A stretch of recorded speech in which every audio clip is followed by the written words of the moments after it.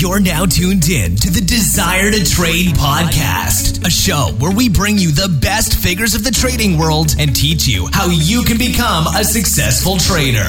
This is your host, Etienne Crete.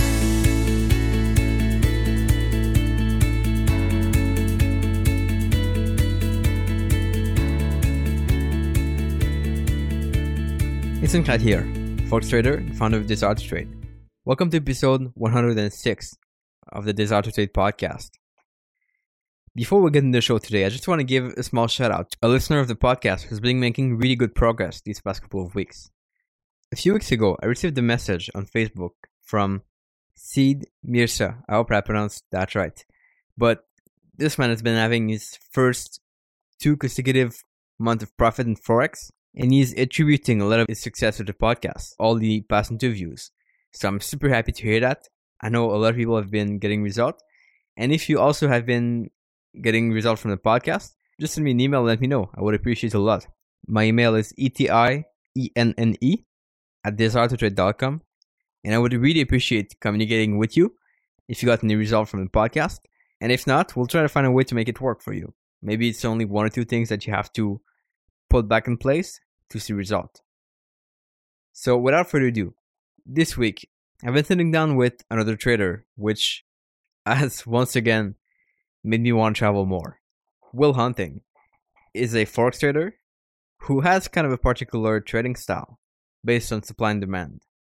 Will came in a podcast to talk about how he's trading, what he's doing different, but most importantly, his story and all the lessons he got in trading.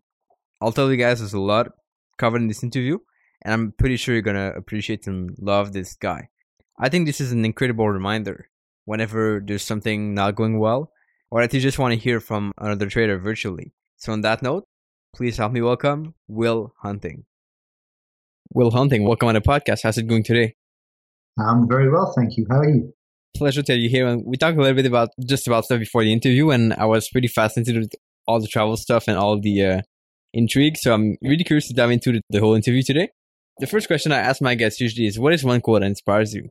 Yeah, I was afraid you were going to start with that one. I was listening to some of your other podcasts, and it's the question that worries me the most because I have dozens of quotes that appeal to me, and I'm quite expedient about the one that I'm liking the most at any given time or on any particular day. It just very much depends on how things have been going for me. And I had quite a rough start to the trading week. So I guess the one I'm going to go with is doubt kills dreams quicker than failure ever will.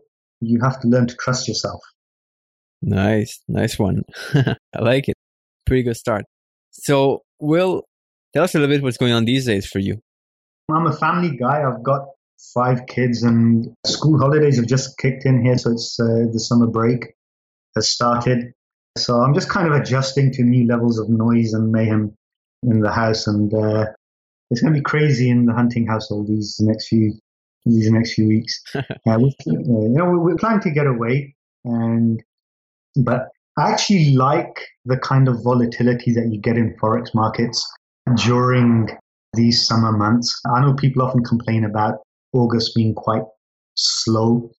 I think historically I've never found it like that. I tend to find you get good volatility and good momentum breaks actually during August. So I'm planning to stay near desk, and we're going away for long weekends.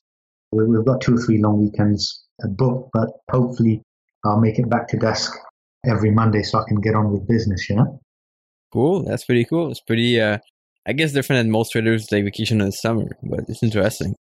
I prefer to vacation at the end of the year during the winter so you can go away somewhere a little bit warmer or drier. Oh, yeah. Okay. Just a better climate. We don't have it as rough here as you guys do in Canada. Yeah. It's a little bit different. Nice.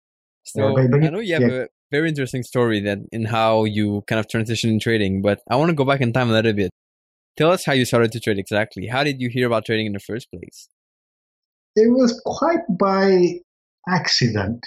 So I discovered trading actually very late in my working career, I guess. I was about 33 years of age at that time. And I'd heard a lot about how people were making money trading online.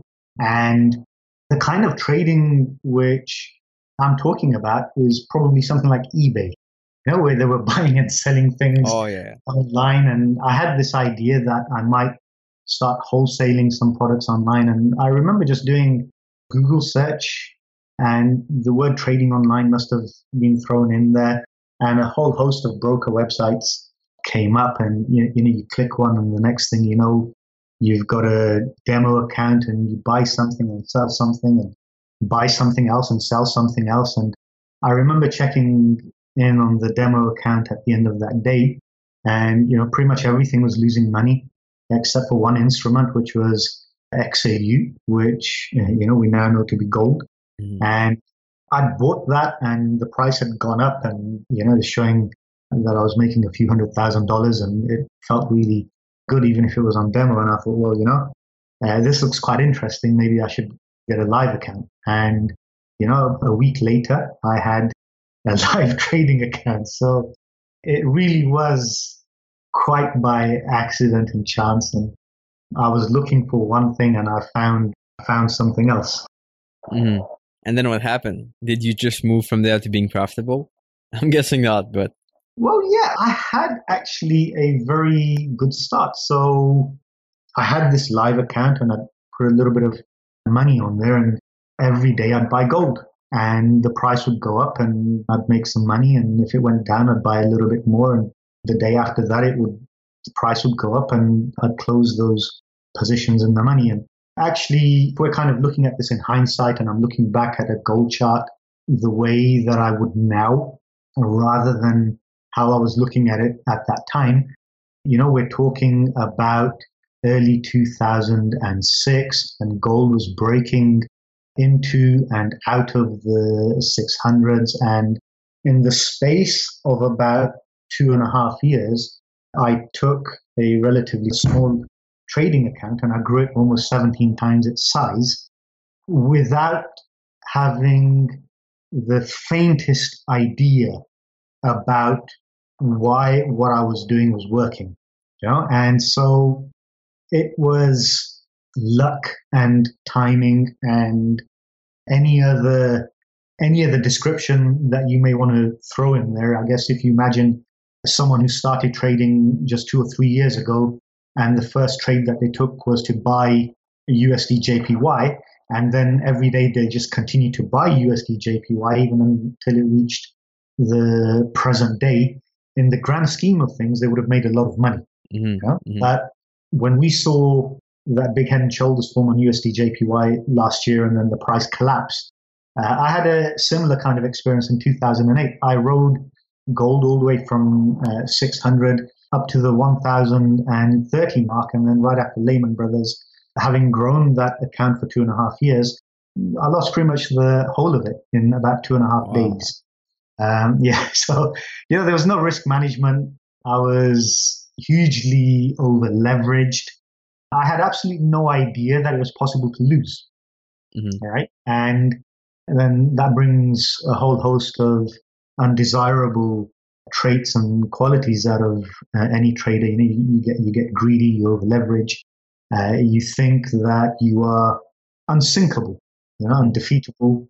And so, like I said, it was just like a huge burst of luck and timing. And it wasn't something that I did so much as something that the instrument was doing. Yeah. It was never pulling back. Every day was a higher high. And, how are you going to fail? How are you going to lose money? And so, having earned a small fortune, and I say a small fortune, it was enough to buy a modest property here in Birmingham. And then over the space of 2.5 days to lose all of that, it's quite a surreal experience when I kind of look. Yeah. So how did you react to that? Did you just went ahead and keep trading, or did you stop for a while?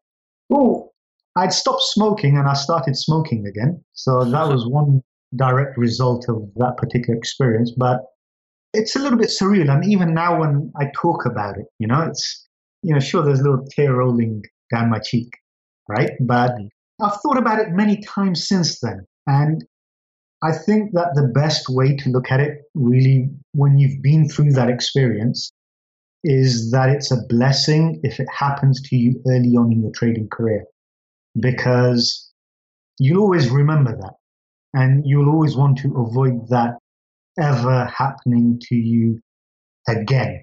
And so, in a way, if it was ever going to happen, I'm glad that it happened then. And what it means is that it's less likely to happen to me now because I appreciate more what the risks are and how those risks need to be managed. Mm-hmm.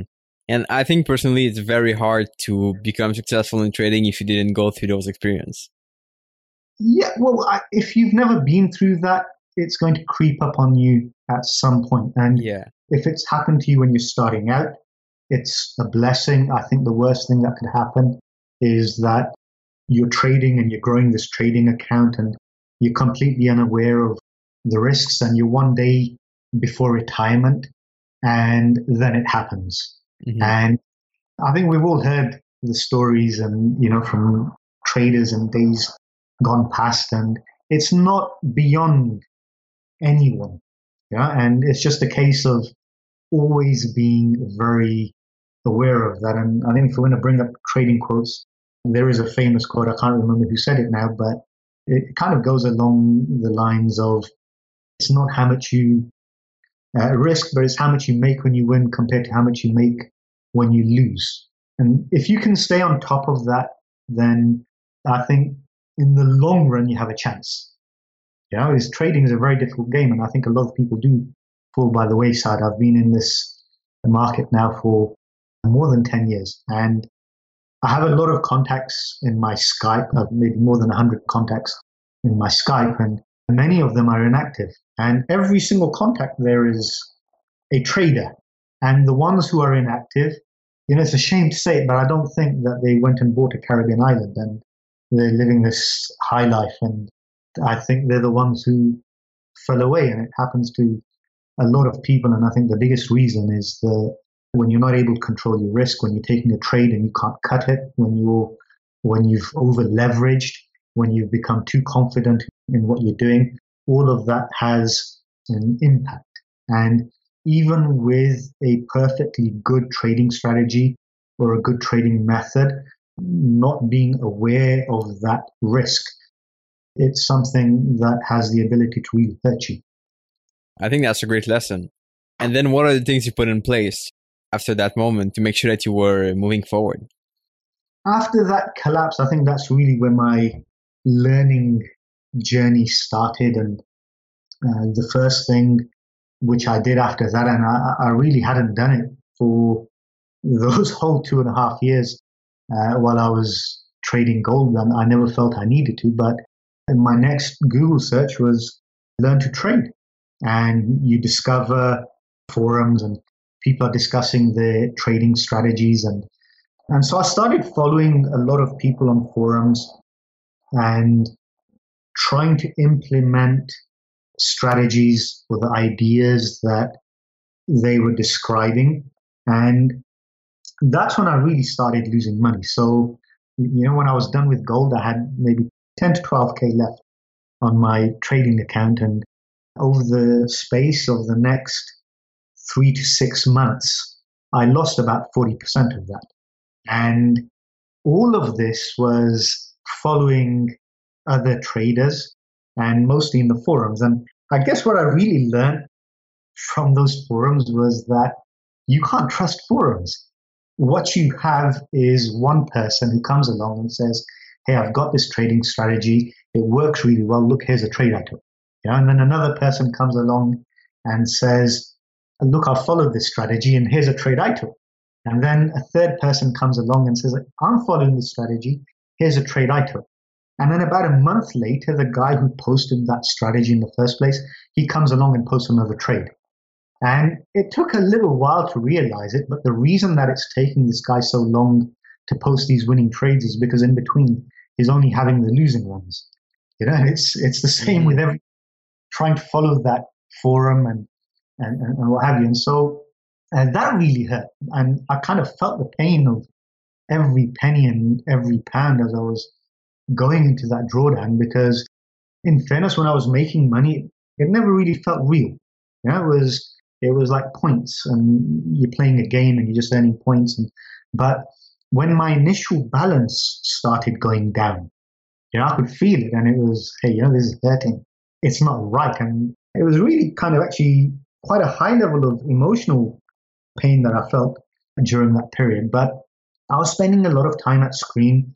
I was doing a lot of charting, and one of the threads that I stumbled across was a thread where they were trading pin bars, and they had a template that they gave you, and they had an indicator with bells and whistles, and alarms would go off whenever a pin bar formed. And there's a guy on there, and he says, yeah, look, we risk 4% per trade, and we're trading these pin bars. Whenever the alarm goes off, you just need to take the trade. And so I took the first trade when the alarm went off, and I went on the forum, and alarm's gone off, and everyone's excited. There's 200 people viewing that forum at the time, all asking this guy, hey, should we take the trade? He's like, yeah, take the trade, sell it, and I sell it, and sure enough, within minutes of having taken that trade, the price is going up, and I'm stopped out. And then, a few hours later, the alarm goes again, and everyone's back on the forum, and this guy's saying, yeah, sure, buy that. There's a pin bar there. We need to buy this. And so I buy the instrument, and within minutes of actually taking the trade, the price starts to go down, and it stops out the buy trade. And then a couple of days later, the alarm goes off again, and it's another buy trade, and everyone's on the forum saying, shall we buy this? He says, yes, buy it. So I'll sell it. And sure enough, the price goes down, and they're all getting stopped out, and I'm actually making money for once. And I guess the lesson from that actually was that it's maybe where we started from. It's the quote that we started from, which is, you have to learn to trust your own experiences. And one of the things I find is that, because look, my experience of coming into trading and maybe having that early success and then having this huge blow up isn't that much different from many people who come into trading. Oh, yeah. I think it's like a typical story. Yeah, of course. Right. So you've probably heard the same thing from everyone who you've spoken to. And when you have that blow up, you lose a lot of confidence. Mm-hmm. You lose a hell of a lot of confidence because you start doubting yourself. And what you have to realize, and look, this is really wholesale, and I'm sorry if I'm taking this brush and kind of brushing everyone with that same brush, but on the forums, what you have are losers teaching people how to lose. And what you really have to do is, learn a method, borrow a strategy, adapt it, test it, make it work for you, and then start trusting your own experience.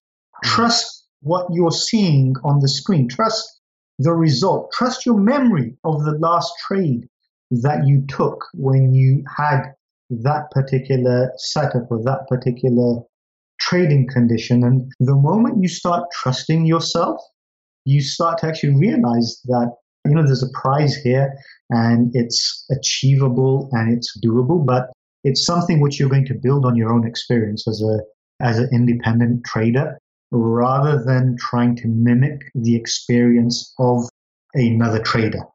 Exactly. And I'm a big believer in that also, that it's really hard to rely on people to trade. Because guess what happens if the guy's not there to tell you which signal to take? That's going to be very hard. And the moment I saw success myself was when I came up with my own strategy, taken from small pieces from everywhere, but based on my own putting together and my own creation. And that's really where I think I got the most value in trading. So it's really good to hear that for sure. Well, no, that's right. I mean, I've had the privilege, and I really call it privilege, to have met a lot of traders, spoken to a lot of traders, and I've borrowed something from almost everyone who I've ever met. Exactly. Yeah. Now, you always walk away with something, and even a trader who's not doing particularly well, you can walk away with a valuable lesson from hearing that person's story, right? So, and I think I've been privileged to have been able to do that. And what you do is you borrow what works for you and you adapt it in order to make it work for you. And whatever doesn't make sense, just put it on the side and leave it alone. That's not for you. And that tends to be quite a good way of moving forward, because there is a lot of information out there. And just because something works for someone else, it doesn't necessarily mean that that same thing is going to work for you, you know? And if someone is saying, hey, look, I'm doing really well doing what I'm doing, there is the urge or the desire, you know, that, hey, you know, I should be doing the same thing. Mm-hmm. Mm-hmm. But you will never be able to replicate another person's results, I don't think. I think you can borrow a method, you can copy a method, you can learn the strategy and the technique. And what's really important is to personalize that and make it your own and to take from there what works and leave what doesn't.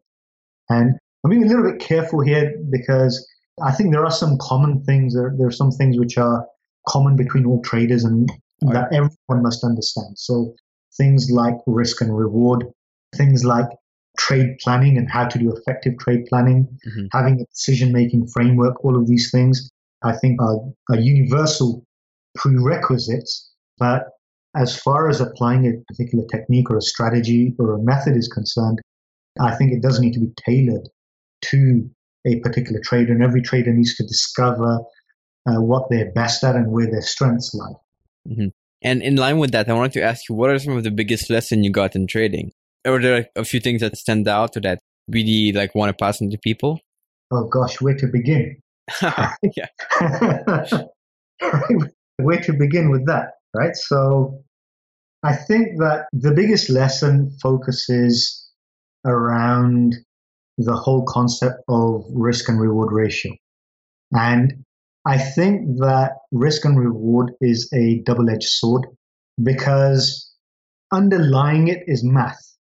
And the math will always make sense because it's number crunching on a piece of paper, right? And the math says that, you know, if you have this risk and reward ratio where you're risking 1 unit in order to make 3 units of something, then you can have more losing trades than winning trades and you're still going to make money overall at the end.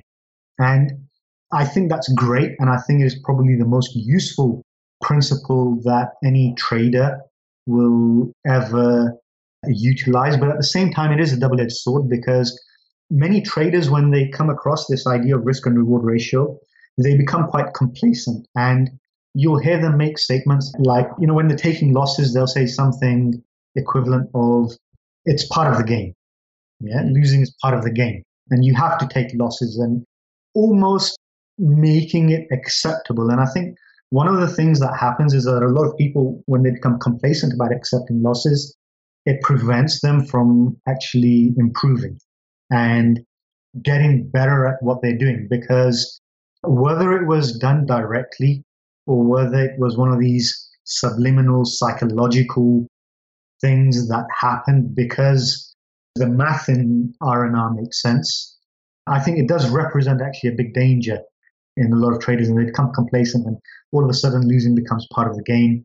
And when you're looking at the math in the risk and reward ratio, and just to kind of maybe highlight some of the fallacy, you say, hey, in a sequence of 10 trades, and we have this 1 to 3 R&R, and you know, if you lose so many trades and you win so many trades, look, you've come out on top. And I think what you have to realize is that when we say sample of 10 trades, where did this number come from and who said that it's a sample of 10 trades? Yeah. You know, what if the sample size is 20? And what if your 15 losers come before your 5 winners, right? Or what if the sample size is 50 trades and your 30 losers are coming before your 20 winners? At some point, you're going to give up. And at some point, you're going to have blown an account or taken considerable level of drawdown if you accepted that mantra and you said, hey, it's okay to take losses and it's part of the game and it's the cost of doing business. I think that's the one that kind of makes me most angry when I hear people saying that, you know, it's the cost of doing business. Look, sure, losses are going to happen, but you cannot be so casual about taking that loss. And if someone were to set out to develop a trading strategy today, what I would say to them is start with a trading strategy or a method or style that has the ability to give you a 1 to 5 risk to reward ratio, or a 1 to 10 risk to reward ratio, or a 1 to 20, or a 1 to 50 risk to reward ratio, even if the strike rate on that is only 20%, even if you're only going to win 2 out of 10 trades, right? But start with a method that has the ability to give you that high reward to risk ratio. Now, once you've found that and once you've developed that, the next step is to cut out the losing trades. Right. Okay, so find a way to improve the strike rate on that. And then you're on your way. Then you're on your way and I think that that's something that's doable. Whereas you can have all of these strategies where you're looking for half R and you have a 90% win rate, right? But you're never going to improve the return in that strategy, even though you have this really high win rate. Whereas you can have a strategy with a high R&R but a low win rate, but you can find a way not to take the losing trades, right? And you can find a way or develop rules or criteria by which you can sift through the signals which you're getting and then decide which trades you want to take and the ones that you don't want to trade. So I think it's a really important principle, but it is a double-edged sword. You have to treat it with exceptional care and not fall into the malaise, right? Where losing has become acceptable to the point that you won't realize that actually it's your method that's failing or your strategy that's failing. And what you're doing is you're just stuck in this kind of dimension where you've believed in a mathematical equation and you stop believing in reality of what's actually happening to your trading account and how it's getting decimated by these really poor trading decisions and signals that your system is throwing up. And I guess you can tell I've been through that, right? So yeah, myself too, for sure. Right. So a lot of these ideas all kind of come from experiences that we've been. Yeah. But that is something that I think can't be impressed enough, especially on new traders who are kind of just coming into the market and wanting to learn to trade. It really is about risk and reward, but it's the method that has to deliver. And what have you found personally to kind of reduce your losses? Personally, I have like 2 ways. One is crashing my trades when they don't kind of work out early. Sure. And the other one is looking at basically the big picture and taking trades off the big picture. Is there anything else you found that you use to reduce your losses? Well, I think that my trading method and my trading style is a little bit different to how a lot of people approach the market. So if I had to describe the kind of trader that I am, then I would say that I'm a discretionary price action pattern momentum trader. There's a lot of different words in there, but it's a lot of different things which I do, and they will probably characterize my trading style. But what I was going to say is that a lot of traders tend to focus on a setup. And if you say to them, "Hey, what is it that you do?" They say, "Well, look, I've got this setup. When these particular conditions happen, I buy, right? And when the reverse of those conditions happen, I sell." And when I look at a setup, I'm a little bit more gender neutral, right? So I don't have a buy setup or a sell setup. I have a level at which a trade can happen. And that same level could be a buy trade or it could be a sell trade, right? It doesn't have to be a secular view about trading in a certain way when certain prerequisite conditions have appeared on a chart. So to me, it's more about a decision-making process. And what I'm looking for are levels that are black and white levels. And what I mean by black and white levels is that I want to identify a place on a chart that when the price reaches it, it is either going to go up a lot or it's going to go down a lot, right? So if I decided to buy at this place and I'm right, I'm going to be a lot right. And if I'm wrong, I am going to be a heck of a lot wrong. I'm not going to be a little bit wrong. Okay? And that's really important for me because when I have this level, the way that I would treat it ordinarily, I would say, well, so long as the price is trading above this level and we're at the level now, then I want to buy. But once the price has gone and breached that level, then I want to sell, right? But what is important in order for that to work are the prerequisite qualifications of the level itself. So it does need to be a black and white area. It needs to be one of those places where the price is either going to go up a lot or down a lot. And so then the level becomes a place at which you make a decision. You make a decision to buy. If you're wrong, you decide to sell. And or the other way around, you're selling, and if the price has breached that level, then what it means is that you're buying. And so what I have is not really a buy setup or a sell setup per se. That's not how I visualize what I do. I look at it more from a decision-making framework point of view, and I say, right, this is a place where I have to make a decision.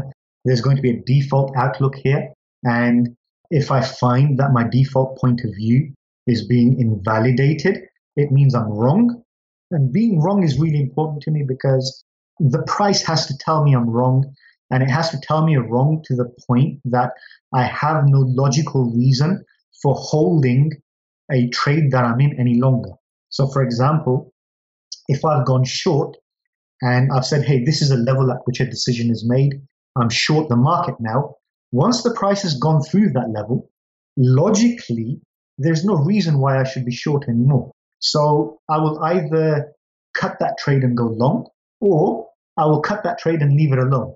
What I won't be doing is moving my stop loss and saying, no, I can't be wrong. Let me move it higher. No, I can't be wrong. Let me move it just a little bit higher.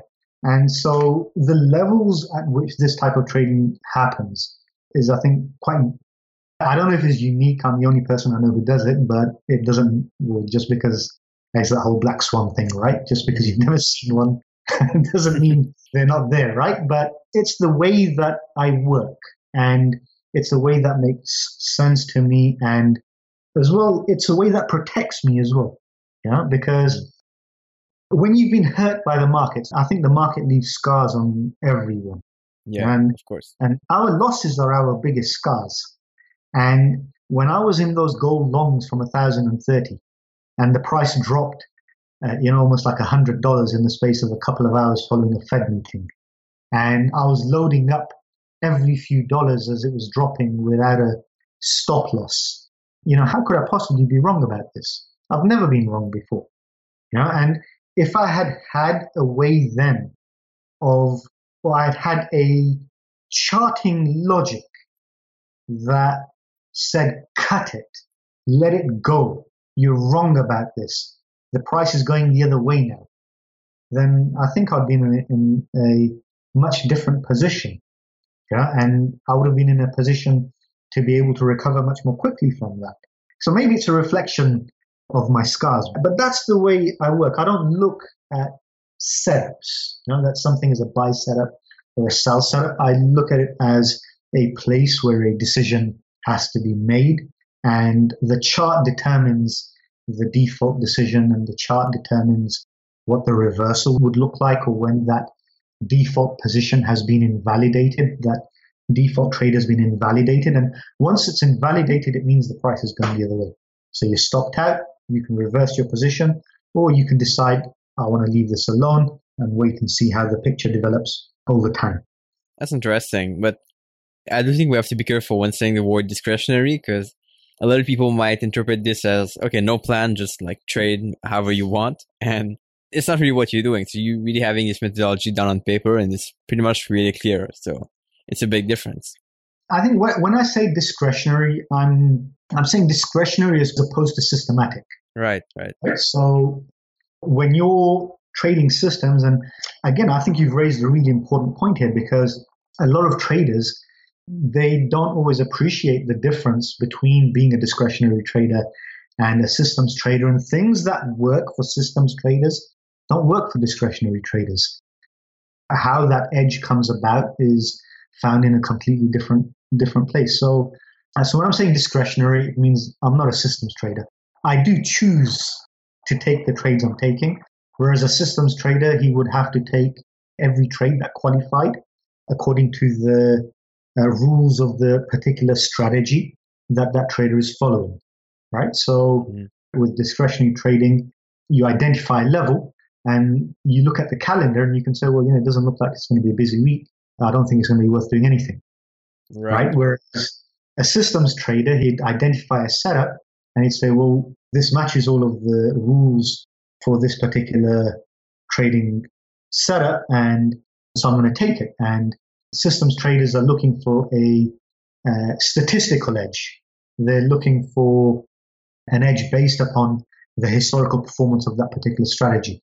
Whereas as a discretionary trader, my edge is in my trading method. It's in the levels that I identify and then the decision that I make to actually execute at those particular levels. So I think they're very different fields to each other. And if you're a discretionary trader and you try to evaluate what I did on a statistical basis, it just wouldn't make any sense. Mm-hmm.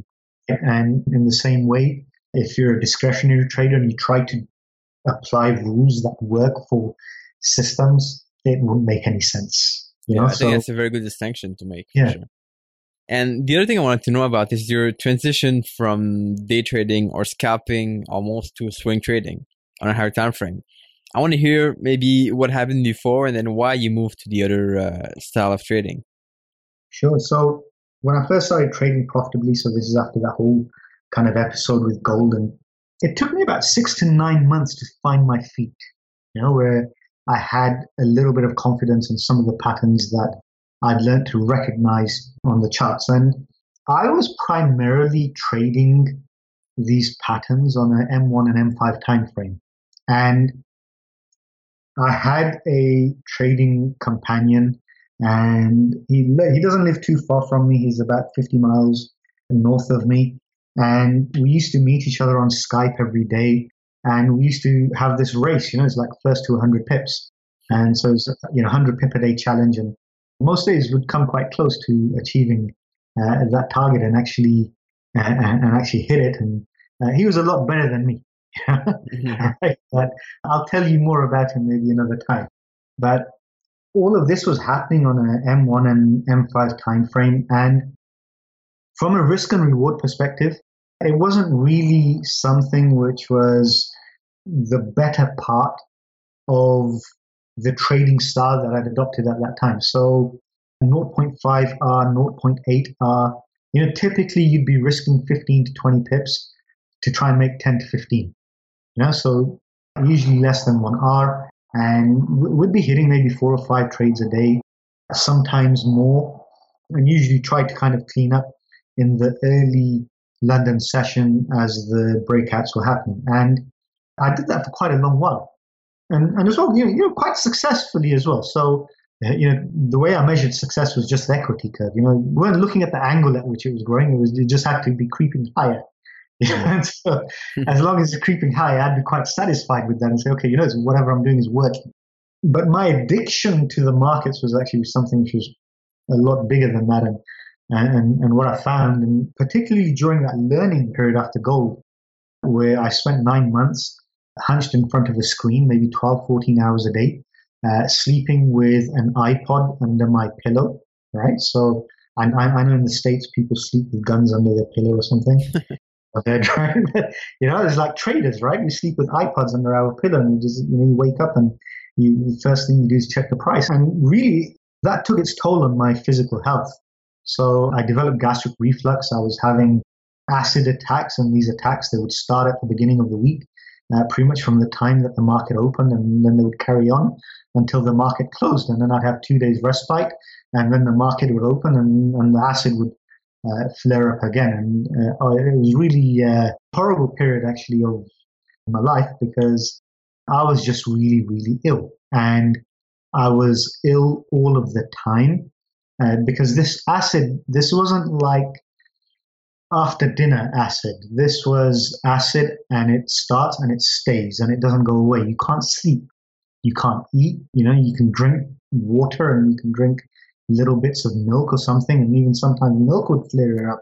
It was really crazy. So, I'd never been to the doctors. I think the last time I saw a doctor before I had this complaint was when I was born. And I went to the doctors and they did a lot of tests, and what they found was that I had endoscopies done and all kinds of other things. And what they found was there's no stomach ulcer. The esophagus sphincter is perfectly fine. And the conclusion that the doctor arrived at was that I'm suffering from stress. And when you suffer from stress, your body releases chemicals into the bloodstream in order to try and relax you, because your body knows what's going on and it's trying to take care of you. And what I used to find was that right after taking a trade, the first trade I take on a Monday morning, 5 or 10 minutes after that, I'm so tired, I need to go and have a nap. And I was doing this almost after every trade. I was just feeling drowsy. Need to have lie down on the couch, have a rest for 15, 20 minutes, wake up, come back, check what the market's doing, go and lie down again. And so, once the doctor kind of diagnosed that, it really meant that I had to change the way that I work in order to restore my health. There were other cosmetic changes I needed to make as well. So I had to stop smoking again. I had to start jumping on the treadmill every now and then and go out running or something like that. But one of the major causes of the stress was the market and the risk that I was taking and the impact that that was having on my mind in a way. And so what I did was I just started changing the way that I trade, and I transitioned from trading on the smaller M1, M5 timeframes and just worked my way to charting H1, H4 timeframes. And when I did that, what I found was that whereas previously I was risking 1R in order to make 0.5, trading these same patterns on the higher time frame meant that I could pull 3R from a trade, I could pull 5R from a trade. There were some trades I could take, I could pull 10R. I would hit levels where I'm taking a trade and the price would struggle to move 3 or 4 pips against me sometimes. And that was a skill that I honed while I was working on the M1, M5. All right. So here I was applying that same level of analysis or breaking down the market in such a way. So I would have charted on the H1 and H4. And then when the price is coming for entry, I'm now looking on the M1 and the M5 in order to take a much more precision entry. And so I'm taking trades where I'm able to pull, going from risking 1R and banking 0.5 or banking 0.8 and 1R, banking 3R, banking 4R, banking 5R. Yeah. You're not always going to hit 3R, 5R, 8R, but what you do want is a method that gives you the ability to be able to do that. And that is what's really important to me. So once that transition was made, actually, it made life a little bit easier. It means that I don't have to spend as much time worrying about a trade, thinking, because you take the trade, you walk away and you disconnect and you find something else to occupy your time. Mm-hmm. Whereas when you're in that day trading M1, M5 environment, it's very intense. You don't have time to go to the bathroom, right? So it can get very, very intense. But when you're on those higher time frames and you know that things are going to play out over the space of a few hours, you actually become quite relaxed about what you're doing, And so that made that made actually a lot of difference and actually helped in my recovery. But it was actually very hard. Personally, it was a very hard time for me, and I really wouldn't wish it on anyone at all, ever. Mm-hmm.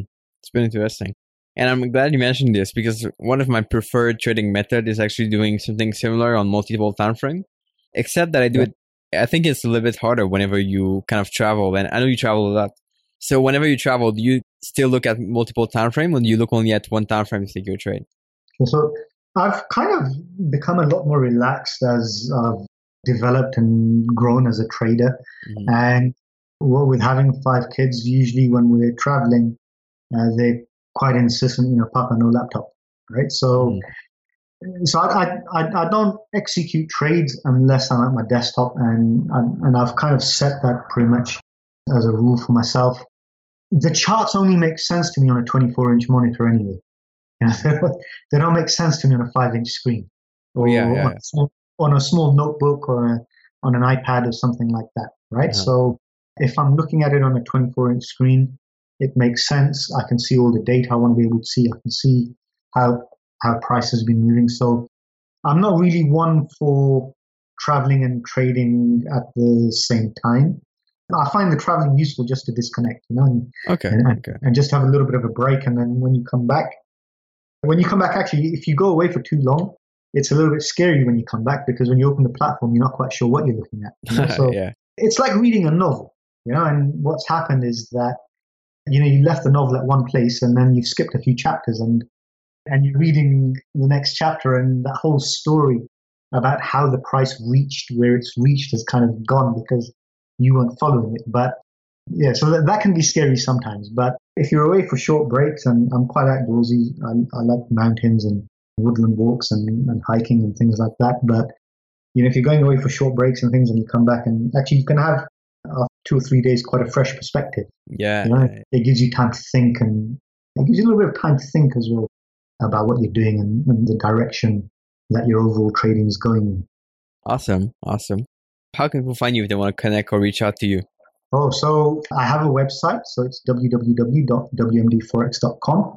I'm on Twitter. It's at WMDForex. If you want to Skype me, it's WMD4XX. Email me, info@wmdforex.com. I'm quite an accessible guy. So, Cool.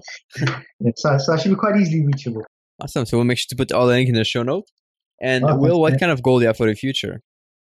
Goals. So, I love trading and I love everything to do with trading. And you never can always be quite sure about the direction that life is going to take you in. So I'm a living example of that. I never, ever imagined that I would ever be in the industry that I'm in now. Mm-hmm. My trading career began in plastics. There's a time when I even ventured into making biodiesel, right? So, wow.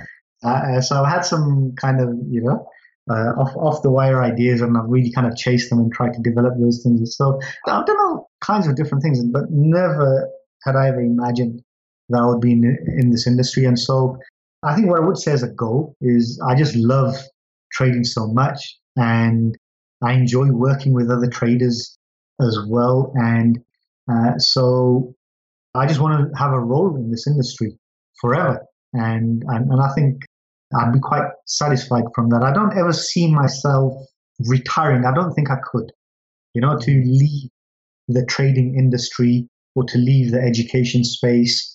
I would always want to be involved in one way or another in this industry. I'm just, even 10 years on, I'm as fascinated by the charts and price action and the markets as I was then, and so, so I don't know if it's a lofty goal, but I'd like to be around the markets for as long as possible.